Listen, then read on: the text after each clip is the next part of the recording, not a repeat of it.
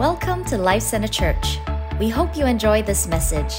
For more information about this podcast and our church, visit lifecenternyc.com.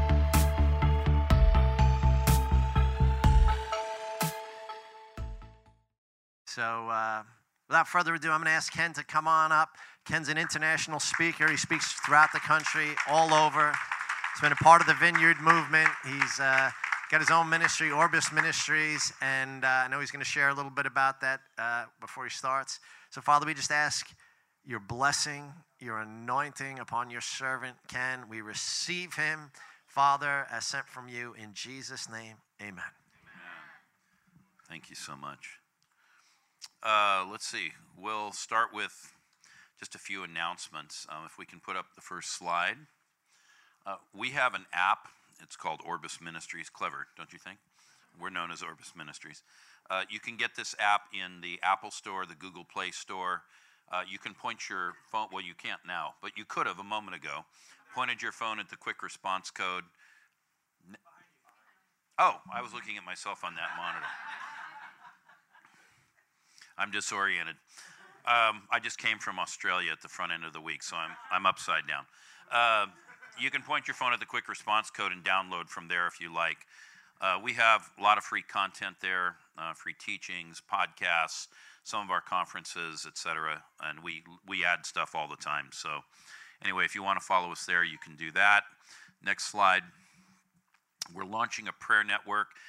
We just have a growing body of people who want help from all over the world. And so we're going to be launching shortly after the first of the month, which is only a few days away. And so you could live in New York, you could live in Sydney, you could live in Kathmandu, and you could get ministry over Zoom. I personally think in-person ministry is more powerful and better, but sometimes you can't do that. So we're going to use Zoom, and we've seen a lot of breakthroughs over Zoom.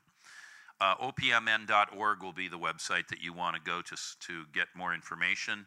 Or you can send an email if you just want to request an appointment to info@orbisministries.org. All right, next slide. We are on all of those social media platforms, and you should know what all of those are because we all see those signs all the time. Our handle is Orbis Ministries CA USA. It's a lot of letters, but that's because Orbis Ministries was taken here and there. Orbis Ministries USA was taken here and there. We wanted to be one name everywhere that we are so that you wouldn't get confused and then you couldn't find us on this one, but you could find us on that one. So Orbis Ministries CA USA was taken nowhere, and it's convenient that I'm from California, thus the CA in CA USA. All right, next. We're just going to show you a short video about our school. Hi, I'm Ken Fish. I'm going to be your host in the class Prophesy with the Prophets 101. In this class, we're going to cover a variety of baseline issues, including Scripture and the simple gift of prophecy. How do they interact with each other? Which one's more important? And how do we judge them? We're also going to cover the purpose and function of prophecy, the words of God and the words of men. We're going to talk about biblical guidelines of administration within the prophetic realm, and how to receive revelation so that even if you've never received a word from God, by the end of the class, you should be starting to get these words from God for yourself. We'll also talk about how these things grow and develop, moving from the simple gift of prophecy to a ministry of prophecy and ultimately into the office of prophet. You're going to love this class, so join me on the journey and learn how to prophesy with the prophets.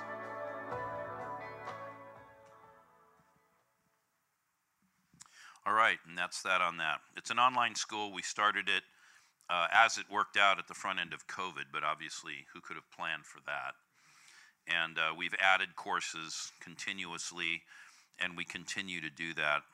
We not only offer the content, we have activation groups to get you up the curve and going, and our school has an annual offsite as well, so if you get involved, you might want to come to our offsite. That's all the merch pitch I have, so without further ado. Last hour, or last service, I talked about the meaning of the word gospel, and I talked about the invasion of God into our world. I want to build on that, but slightly change direction. I like it you guys are going to have deliverance teaching coming up. So I'm gonna hand you a big giant platform to launch from. I want to talk about how deliverance ministry hastens the return of Christ. Many today are looking forward to some great outpouring, some great revival. I'm not here to question that. I'm looking for that too. But sometimes we actually need to take a pause and remind ourselves that revival is not our goal. The real goal is the return of Jesus. Revival, hey, Ted, good to see you. Haven't seen you in a while. Sorry, it just sort of came out of my mouth. I haven't seen you since before COVID. Yeah, all right. Okay, back to this. Anyway, revival is the intermediate step that gets us to the return of Christ. We got to have the great end time harvest before Jesus comes back. But sometimes I think we get so focused on revival, we forget that this is what we're looking for, is for Jesus to come back and get us and take us up, and, we get to be with him. So what you may not have thought about, and I used to think about this when I was a lot younger until I understood this clearly from the scriptures, Paul uses the language of us cooperating with God or collaborating with him to bring about the return of Christ. And I used to think, how in the world does that happen? I mean, it's a sovereign thing. The Father knows the day and the hour. No man knows, not even the Son nor the angels. How can we possibly help? Well, we're going to talk about that today. So in the first service, we talked about the Gospel of Mark, chapter 1. But I now want to go deeper into the Gospel of Mark. And we're going to be looking at a couple of chunks of Scripture, which we have to read because without it, you won't understand the context. And one of the things that I'm really committed to is that we read the Scriptures authentically for what they really say. I don't just want to excerpt something and kind of use it as a scripture bomb. So in Mark chapter 4, starting in verse 35, it says, "On that day when evening had come, he said to them, 'Let us go across to the other side.' And leaving the crowd, they took him with them in the boat, just as he was, and other boats were with him." So we've got this small flotilla of boats, and they're moving from somewhere around Capernaum across to this region of the Gerasenes or the Gadarenes, as it works out. And a great windstorm arose, and the waves were breaking into the boat, so that the boat was already filling. But he was in the stern, asleep on the cushion. And they woke him and said to him, "Teacher, do you not care that we are perishing?" And he said, "Yeah, I really don't care. Go ahead and drown." No, I'm just kidding about that part. Just checking to see if you're awake. And he awoke and rebuked the wind and said to the sea, "Peace, be still." And the wind ceased, and there was a great calm. And he said to them, "Why are you so afraid? Have you still no faith?" And they were filled with great fear and said to one another, "Who then is this that even the wind and the sea obey him?" And they came to the other side of the sea, to the country of the Gerasenes. And when Jesus had stepped out of the boat, immediately there met him out of the tombs a man with an unclean spirit.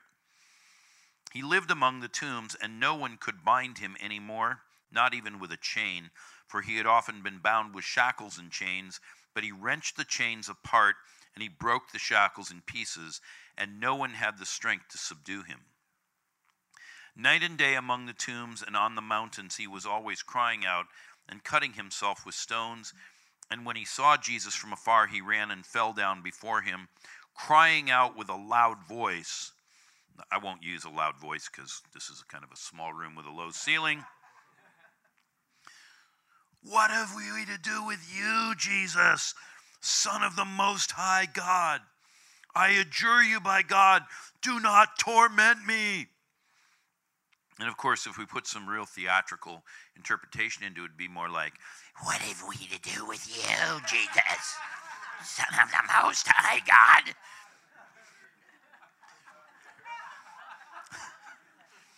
For Jesus was saying to him, "Come out of the man, you unclean spirit."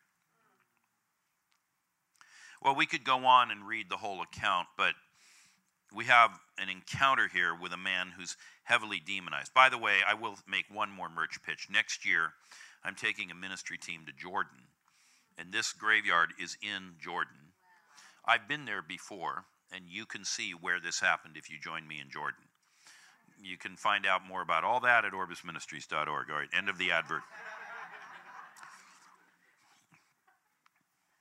Well, we have this story of this man getting delivered, and at the end of his being delivered, he wants to go with Jesus, but in verse 19, Jesus did not permit him, but said to him, "Go home to your friends and tell them how much the Lord has done for you. Give a testimony and how he has had mercy on you." And he went away and began to proclaim in the Decapolis how much Jesus had done for him, and everyone marveled.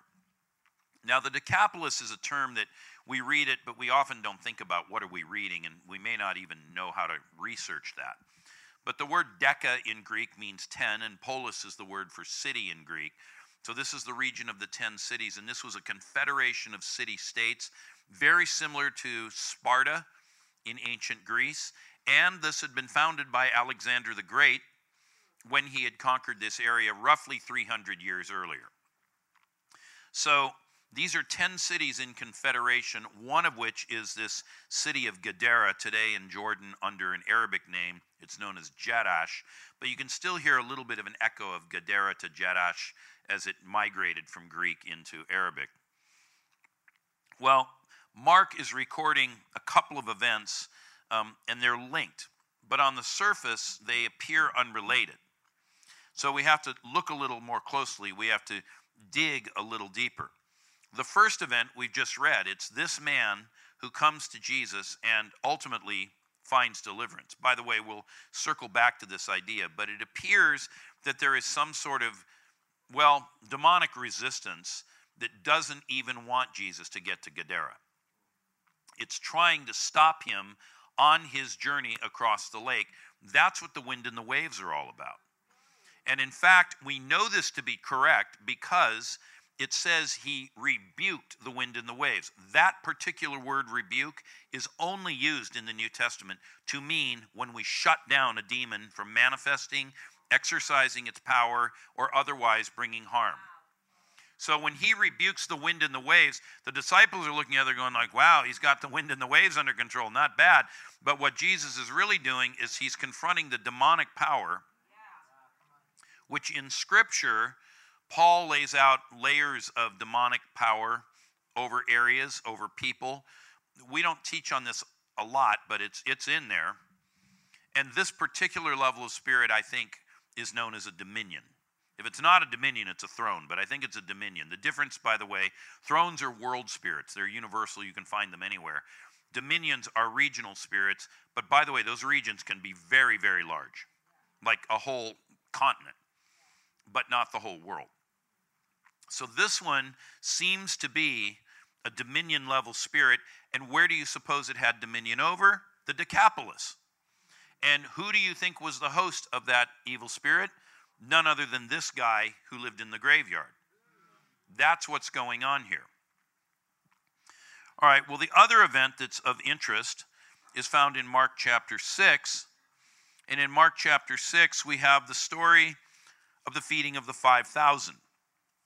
Now, I'm not going to comment on this too much other than to say in Mark 6, verse 30 to 44, this passage deals with Jesus multiplying bread and fish to feed 5,000 Jewish men, their women and children. So it's actually way more than 5,000, right? Because typically in a normal population where they're not practicing abortion and selective infanticide and things like that, you get about one male baby for every female baby. I think the actual scientific ratio is 52 to 48. And I guess that's the wisdom of God because men tend to die faster and sooner due to things like war and reckless behavior that women do not typically engage in. Anyway, it's about half. So for every man, there would be a woman, and then you put men and women together, children come about, especially in an age with no birth control. So how many people were at that feed that happened here in Mark chapter 6? Well, 10,000 adults roughly, and then, 20,000 kids. I mean, who knows? But just depends on what you want to assume about family size. But this is a crowd. He's feeding Jewish people. It says that they are on the Jewish side of the Sea of Galilee. I'm just going to point that out without actually reading from it. But now we come to Mark chapter 8, and this we are going to read. In Mark chapter 8, in those days when again a great crowd had gathered and they had nothing to eat, he called his disciples to him and said to them, I have compassion on the crowd, because they have been with me now 3 days and have nothing to eat. And if I send them away hungry to their homes, they will faint on the way. And some of them have come from far away. And his disciples answered him, How can one feed these people with bread here in this desolate place? And he said to them, How many loaves do you have? And they said, 7. And he directed the crowd to sit down on the ground. And he took the 7 loaves, and having given thanks, he broke them and gave them to his disciples to set before the people. And they set them before the crowd, and they had a few small fish. And having blessed them, he said that these also should be set before them. And they ate and were satisfied. And they took up the broken pieces left over, 7 baskets full. And there were about 4,000 people, and he sent them away. And immediately he got into the boat, and his disciples went with him to the region of Dalmanutha. Now, my version of the Bible that I just read, it says there were about 4,000 people, but actually the Greek says 4,000 men. This translation is trying to smooth out the difference between men and women, because we often see men in the Bible. Women sometimes feel excluded with that language. And so a lot of modern translations are trying to be more inclusive so everybody gets to play. All right, but in this case, the difference matters. We've got 4,000 men, same math as before, 4,000 women, and then a bunch of kids that go with them. So this crowd is a little smaller, but it's still probably 20,000-ish if you count all the kids. Well, a lot of scholars get confused by these twin stories of Mark 6 and Mark 8, and depending on who you're reading of modern commentators, and this is really the unbelief and the folly of the modern age writ large, they say that essentially, they don't quite say it this way, I'm being a little bit sarcastic, but they essentially say Mark is a fool and an idiot, and he didn't realize that he told the same story twice in his gospel, and so he got his numbers confused, and this shows that the Bible is full of contradictions and is not trustworthy. There are people who actually write Bible commentaries that say this. That's not what's going on here. This is the same type of miracle done twice. The first time, Jesus did it with Jewish people. He did it on the western side of the lake. The second time, he did it with Gentile people, and he did it on the eastern side of the lake. The first time, they had 5,000 men. The second time, they had 4,000 men. The first time, they picked up 12 baskets full of leftovers.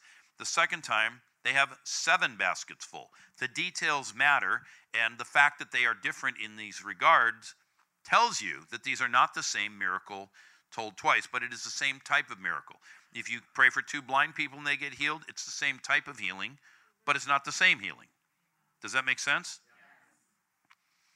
All right, well, why do we care about all that? Here's why we care. When there were 12 baskets left over on the Jewish side, this is somehow a prophetic act that speaks of the abundance of God for each of the 12 tribes of Israel. When we talk about 7 baskets full on the eastern side of the lake, among these Gentile people who live among the Decapolis, there were 7 tribes that when Joshua had invaded the Holy Land, who were displaced. And where do you think they went to? Exactly this area that became the Decapolis centuries later when Alexander the Great created the Decapolis.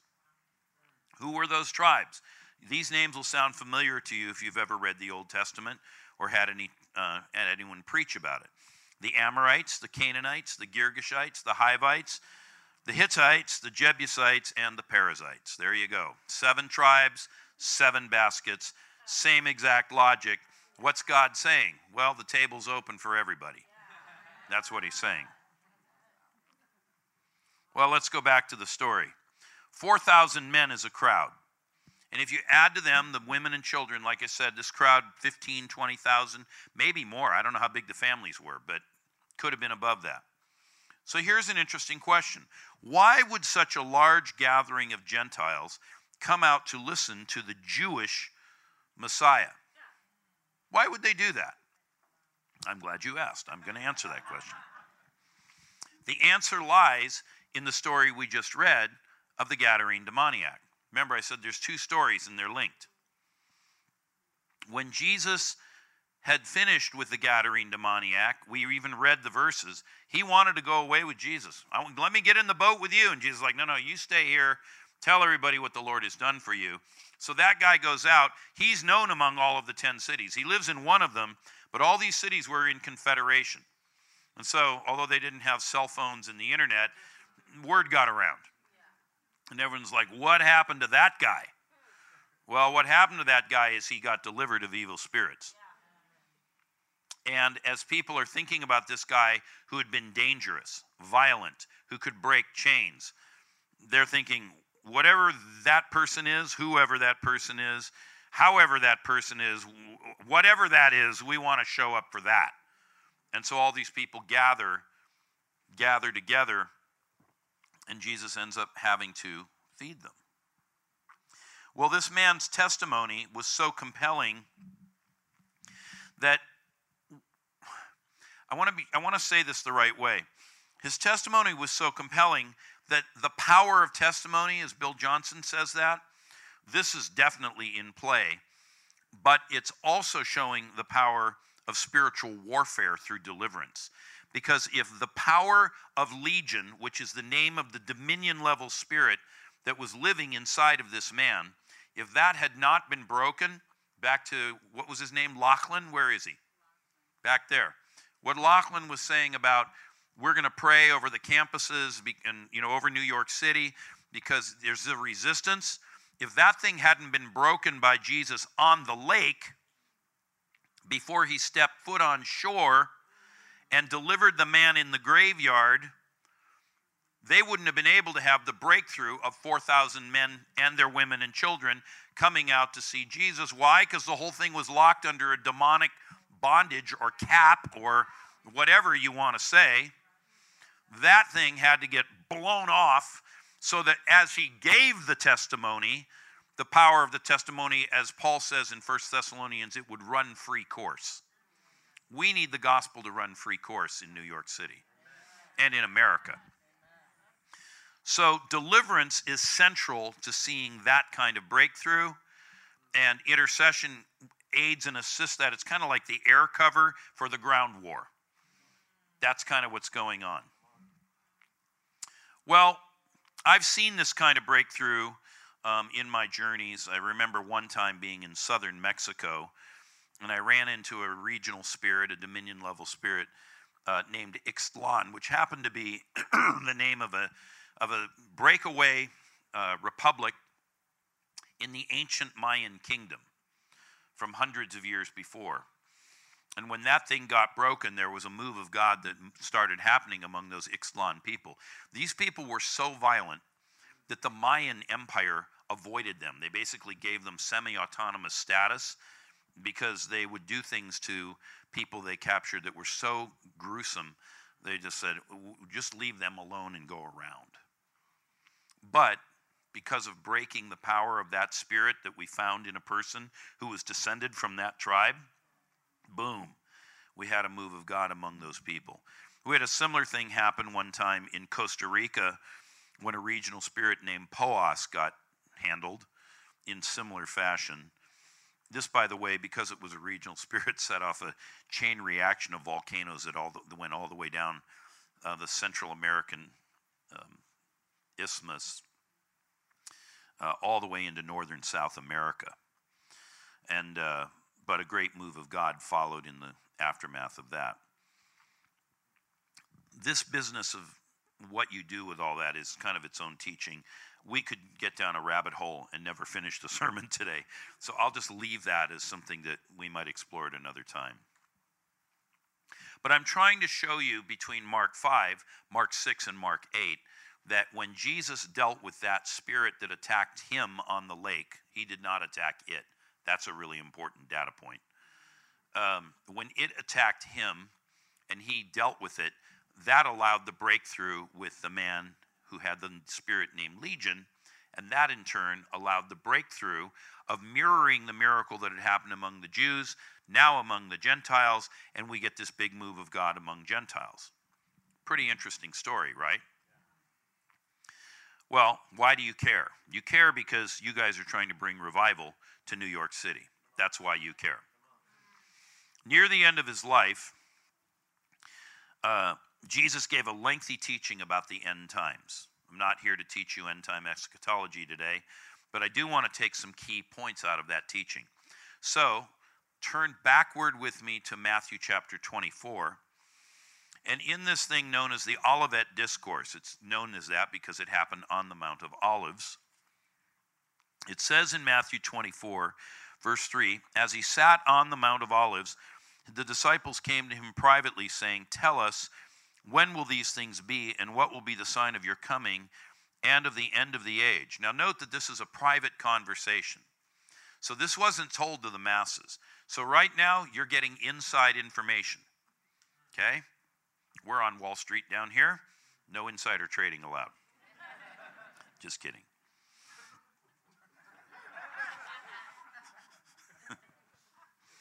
Just trying to be culturally relevant. That's all.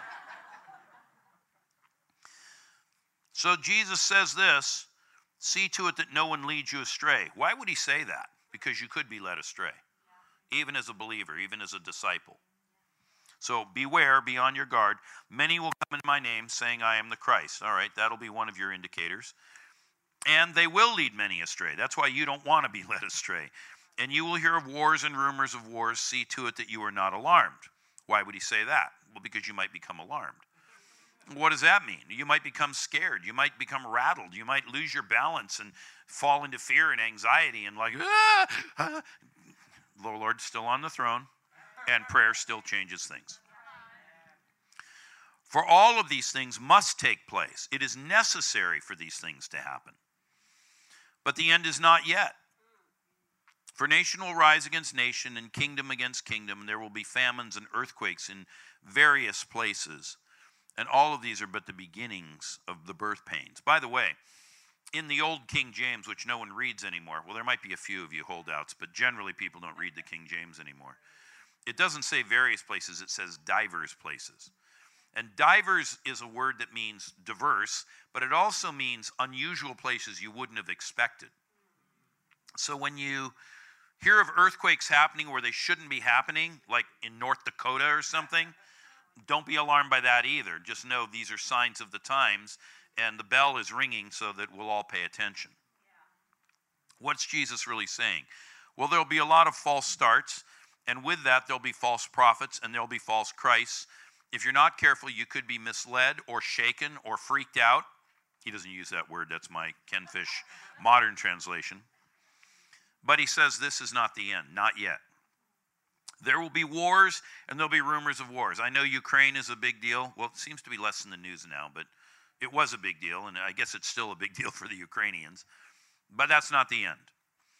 And there'll be tribes that rise up against tribes, and there'll be kingdoms against kingdoms. And, you could probably make the argument that some of the unrest we've seen in our country in the last couple of years is tribal in nature. Don't be alarmed by that. Just chill out. God is still on the throne, and prayer changes things. There will be famines and earthquakes in these diverse places. Well, everyone now is starting to talk about global food shortages and famine. Don't get freaked out. You're going to be okay. That's what he's saying. Jesus said these are the beginnings of birth pangs. This isn't transition. This isn't crowning. This isn't the baby's out. This is just where it all starts. Why does that matter? Well, because if you've ever given birth, or your wife, I hope it's your wife, has ever given birth, better not be your girlfriend. Come up here right now. This is your girlfriend. If you've ever had that experience of either giving birth or being there for your wife to give birth, sometimes it goes a little slower than you want. Sometimes it's a little more draining than you want. Sometimes, we've got fetal distress. We need oxygen. We need Pitocin. We need whatever we're going to give. We need an epidural. And we've got all this stuff, but just hang on. We're going to get there. So keep that in mind. This is the beginning of the birth pangs. It's not the end of the process. So Jesus is saying there's going to be this whole thing you go through. And in the backstory of all of this that he's saying is what happened up there by the Sea of Galilee. Dealing with a demonized man, feeding a bunch of Jews, feeding a bunch of Gentiles who live in the region of the Decapolis. And then he goes on and he says, there'll be some other things that are going to happen. You, by the way, will be hated by everybody. Aren't you excited to hear that? Some of you will even be put to death. Oh boy, sign me up for that one. And he says there will be a great falling away.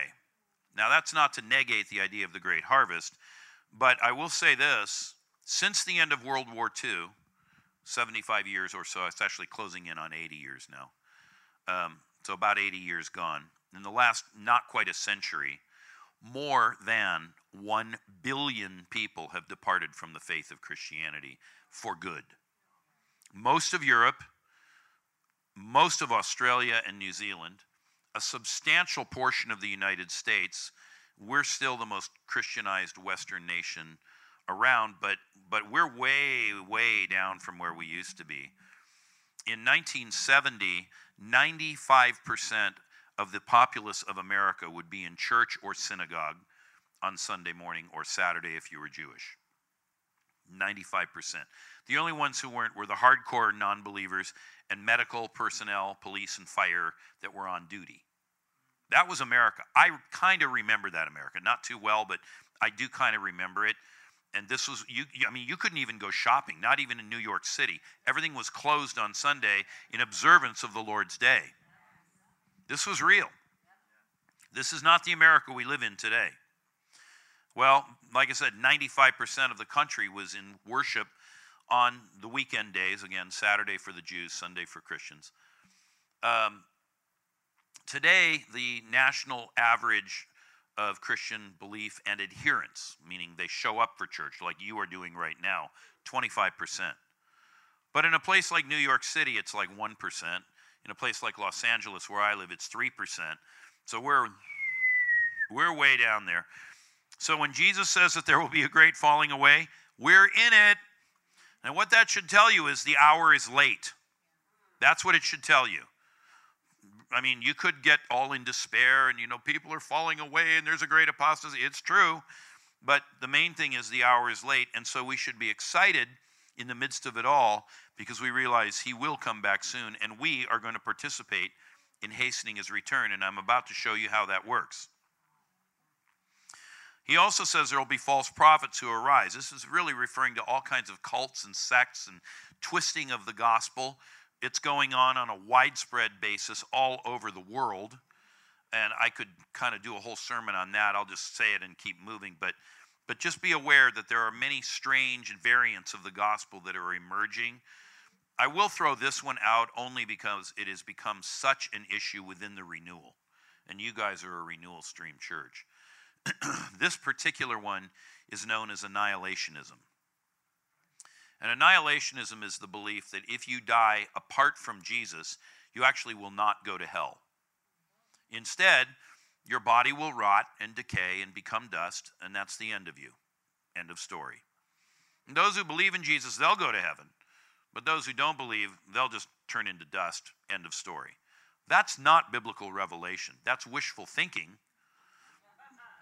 It fits the modern meme that everybody's good and deserves to go to heaven, but it's not actually biblical revelation.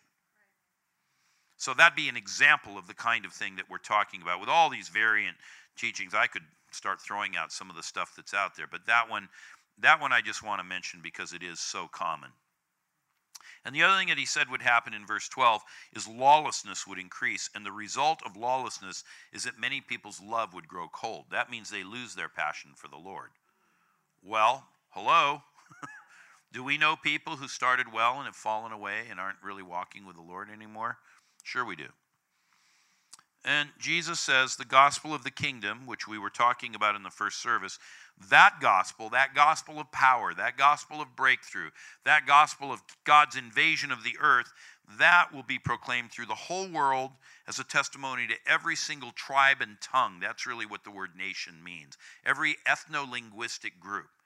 Right now there's 6,207 of those on the earth. Some speak, one of them would be Swahili speakers, right? One would be German speakers, etc. That'll go through the whole earth. Hasn't happened yet, but it's coming. People are working on it. And then the end will come. Then and only then the end will come. Now, to proclaim the gospel of the kingdom is not the same as to proclaim the gospel. They sound very similar, but here's the key distinction. To proclaim the gospel is to say something like, hey, Jesus died for your sins. If you repent of those sins and accept him, you can have eternal life. Come forward and be born again.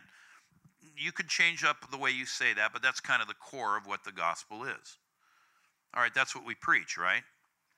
Okay, good enough. But now there's this gospel of the kingdom, and that's the one that's accompanied by signs and wonders. That's the one that's accompanied by healing, deliverance, breakthrough. It's the one that looks like the ministry that Jesus had. So it's more than just believe and receive. It's actually the invasion has come near you, as I said in the first service, and you are now under the rule and reign of God. And by the way, you're being swept into this thing called the kingdom, and you become a participant in God's army. It's a gospel of power. It's a gospel of activism and dynamism. It's a gospel that is, dynamic and brings breakthrough. So Jesus is laying out the sequence of events, what to expect, what not to be worried about. It's just a distraction, and what you should stay on theme with. This thing of the gospel to all nations, this is part of why what you're doing, Lachlan, is so important, because God is bringing the nations to us, because sometimes we can't go to them or we won't go to them. By the way, he didn't ask me to do this, and neither did these guys, Bill or Tammy, but I'm going to just say, if you don't know what else to do to get engaged with the kingdom of heaven, why don't you go get involved with Lachlan and his ministry, and let's lead a bunch of students to the Lord. Because they're most ripe at 18 to 25. And you'd be a lot better off to spend an evening a week on Columbia's or NYU's or Pace's campus. Pick another one if you don't like those. Being involved in an activist, kingdom-centric presentation of the gospel, you'd be a lot better off to do that than to stay at home and watch more Instagram TV. I'm just saying. Because this is what we're called to do. Now watch this. Jesus says, after the time of hardship, after the tribulation, I'm now dropping down to verses 29 through 31. Immediately after the tribulation of those days, the sun will be darkened, and the moon will not give its light, and the stars will fall from heaven, and the powers of the heavens will be shaken. Then will appear in heaven the sign of the Son of Man, and then all the tribes of the earth will mourn, and they will see the Son of Man coming on the clouds of heaven with power and great glory. This is the second coming of Christ. I titled this message, How Deliverance Ministry Hastens the Return of Christ. I didn't pause to point it out so you could have missed it, so I'm going to point it out in case you missed it. He told us how we hasten the return of Christ right there in those two verses. Here's what he said. The powers of the heavens will be shaken. Now, the word there is dunamis tu oranion. I don't expect you to remember that. But it's Greek, and it means literally the powers, the spiritual powers, the dominions and thrones, and above them the stoicheia. These are all levels of evil spirits that Paul writes about in Galatians and Colossians. Again, it's its own sermon or two or three. But anyway, it's kind of given in the cosmology and worldview of the Bible. What he's saying is those spirits that are over regions or over the whole earth, they will be shaken. Now, the word in Greek means to be kicked over. And they kind of go, they take the hit, and all of a sudden,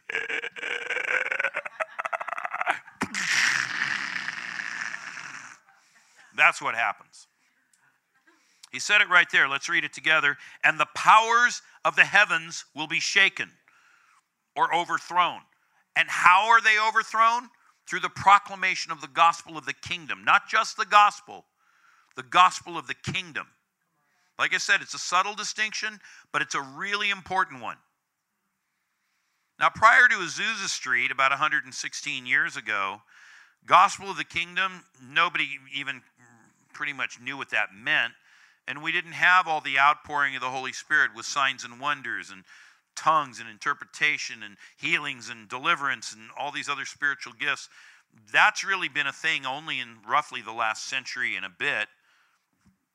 That is another way we know that the hour is late. I want you to be sitting up in your chairs kind of going, wow, okay. I mean, this is that time. I'm not saying Jesus is coming back tomorrow. I know enough not to break my pick on that one. Because he said no one knows the hour, not even Ken Fish. But he did say you can know the season, because when a fig tree puts forth its leaves, you know the season of figs is near. So when all these things that we've just talked about are going on, you know that the season is near.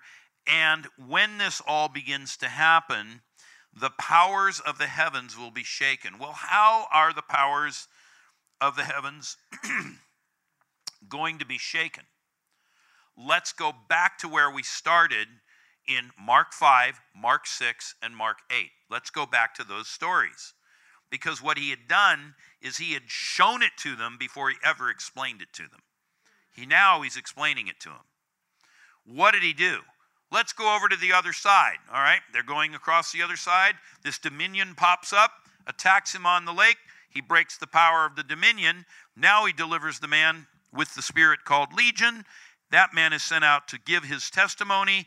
And that, because of that demonic cap or whatever, because that thing's broken, the word can run free course. The power of the gospel of the kingdom, which includes deliverance. And by the way, there was also some bunch of healings in that too.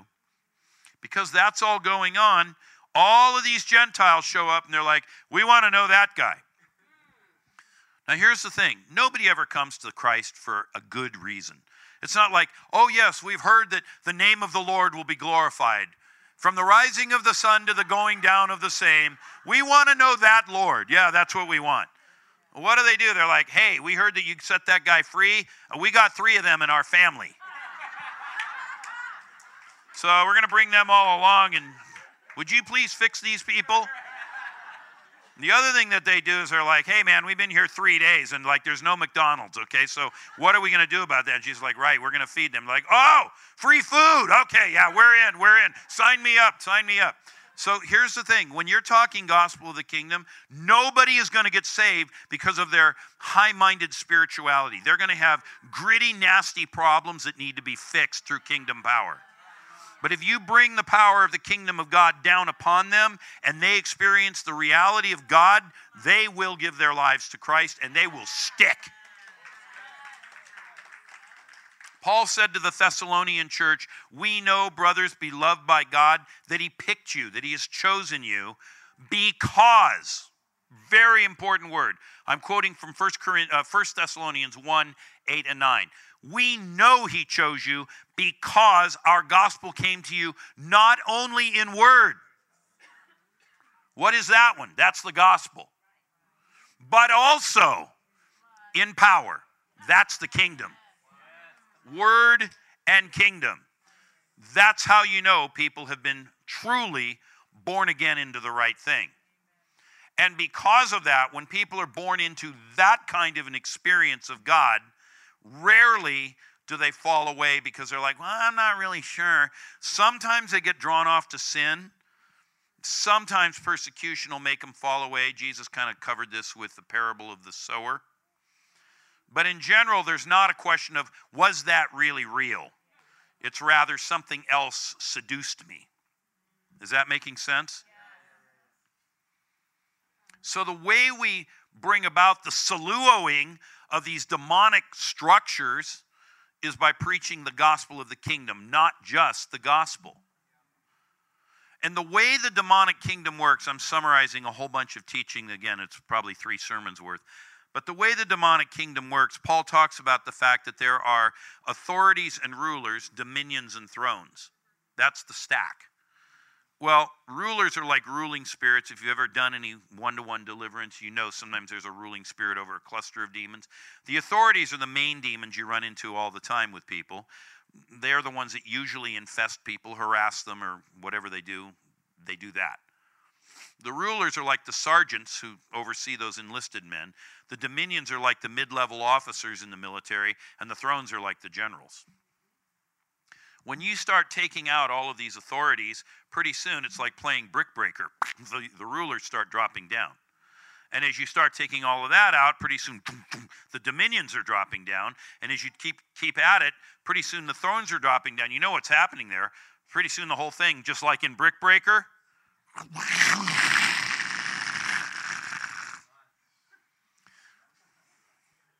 are we all together in where we are with this?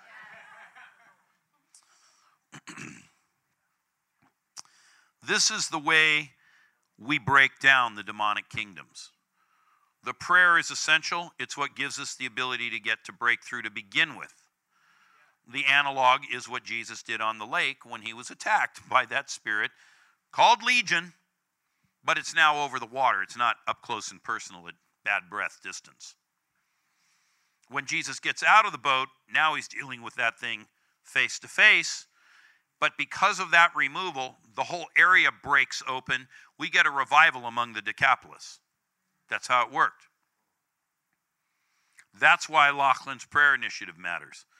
That's why Lauchlin's evangelism practice matters. That's why you care here in New York City. Jesus is giving a template. It's just wrapped up in this simple little line, the powers of the heavens will be shaken, but you can shake the powers of the heavens by engaging both in prayer and in what we might call tactical level spiritual warfare, straight line deliverance. If people are caught in pornography or they're caught in alcoholism, they're caught in meth use or they're caught in violence, they're caught in rejection or they're caught in whatever, fill in the blank with whatever your favorite thing is. As that gets delivered, as that gets healed,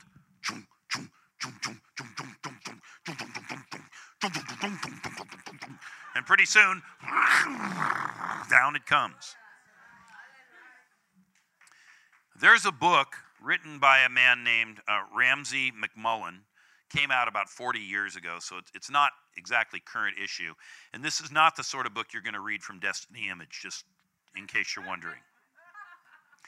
But he wrote a book called Christianizing Rome. And he went back and he looked at secular sources, not just the Bible. And he was looking at what happened as the gospel advanced through the Roman Empire. And there's actually quite a few things that that are out there if you are of that scholarly bent and you like to read that type of literature. Again, this is not stuff you're going to find everywhere, but it's findable. And so he's looking at secular sources from that period where Paul was moving around in what today we call Turkey. He's not only doing that, he's looking at the writings of the church fathers. So this is non-biblical sources, but they're Christian people reporting on what they did. And to summarize an entire book in a sentence or two, Ramsey McMullen says that the reason that the gospel advanced throughout the Roman Empire is because everywhere the Christians went, healing and deliverance followed, and the pagans were convinced that the Christian God was more powerful than theirs, and they abandoned the ancient gods that they had been serving, whether they had names like Zeus or Hera, or they had names like Mithras. It didn't matter who they were. And you know, all of those gods, by the way, are demons.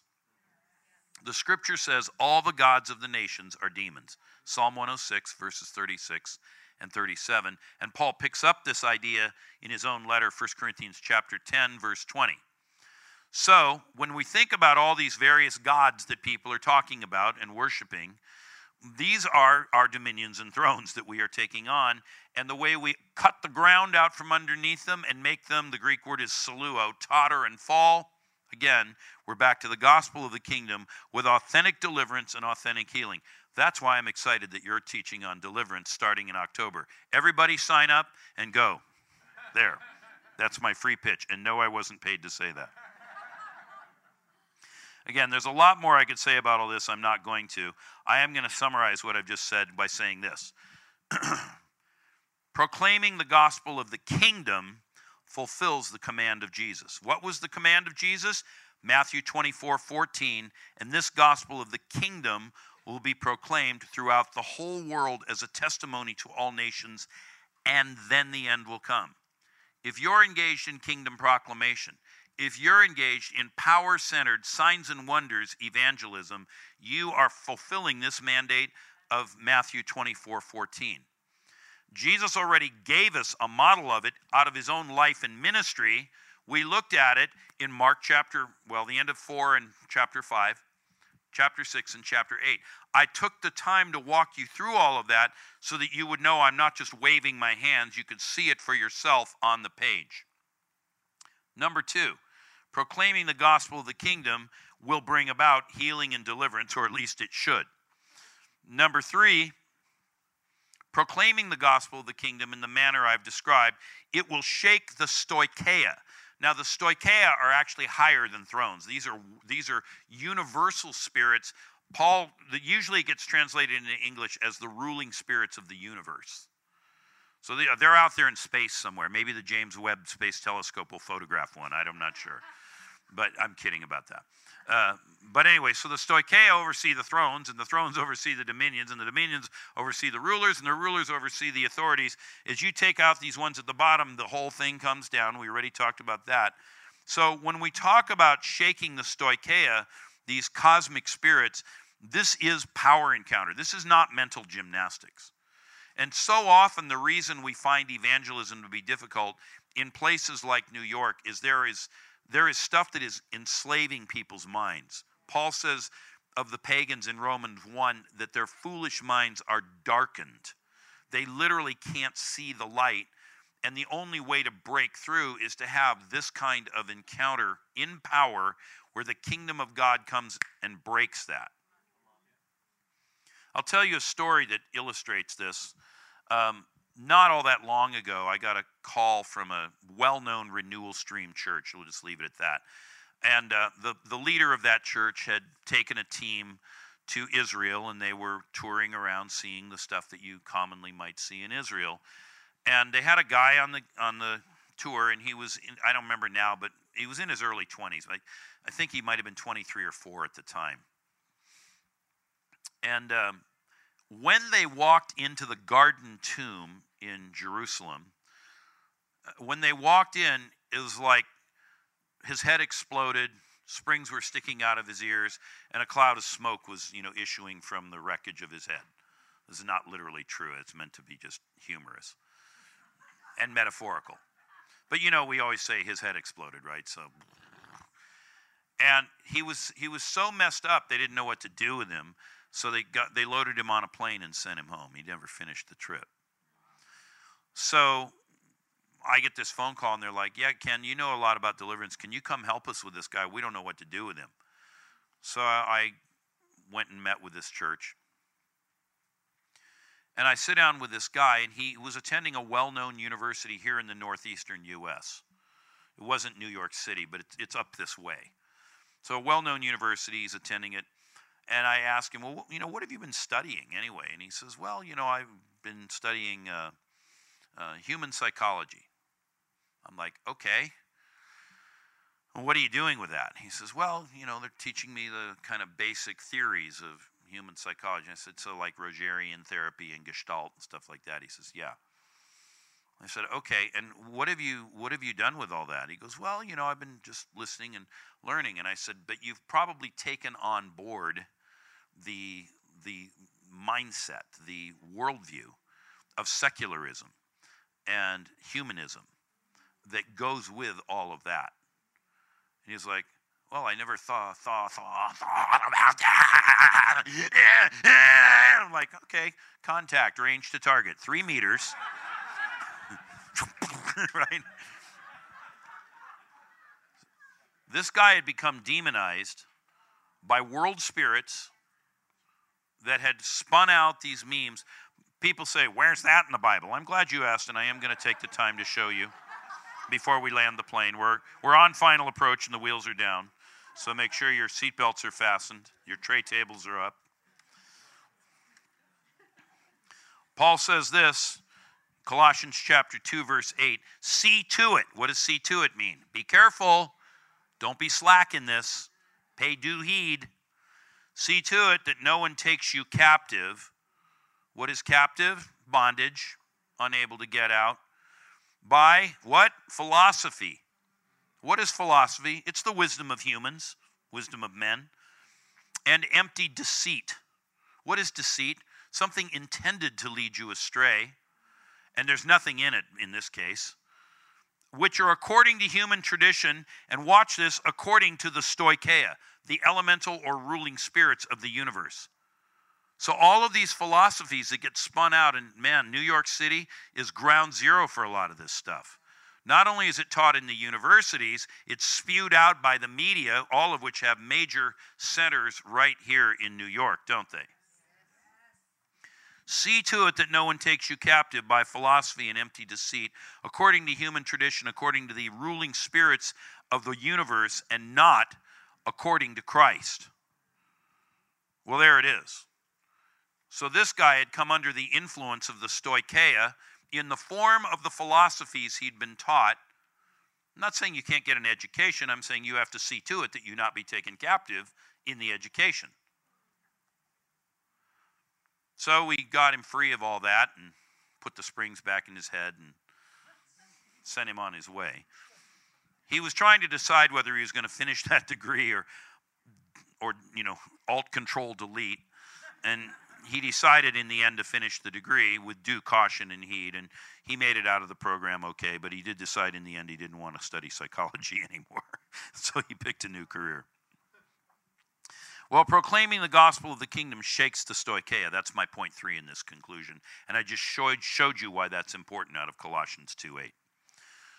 And shaking the stoicheia is power encounter. It's not just mental gymnastics. It's not just my argument against your argument. It's not just my best idea against your best idea. But if you've ever had that kind of conversation with somebody where you just end up all tangled up where they're saying, well, I believe this and you believe that, and that's useless. You need power encounter to break through that stuff.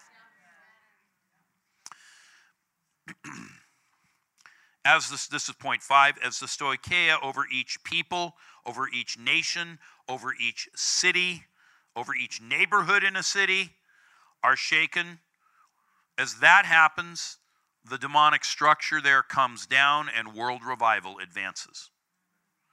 Well, therefore, proclaiming the gospel of the kingdom in the manner that we are talking about, and you need training to do it. Again, great that you're doing it. Proclaiming the gospel of the kingdom with deliverance and healing hastens the return of Christ, because breakthrough happens.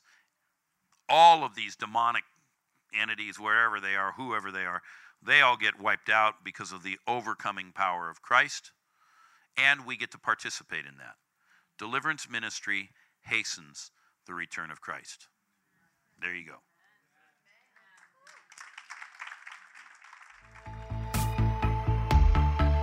We hope you enjoyed the message. You can also follow us on Instagram at Life Center NYC or YouTube at Life Center Church NYC.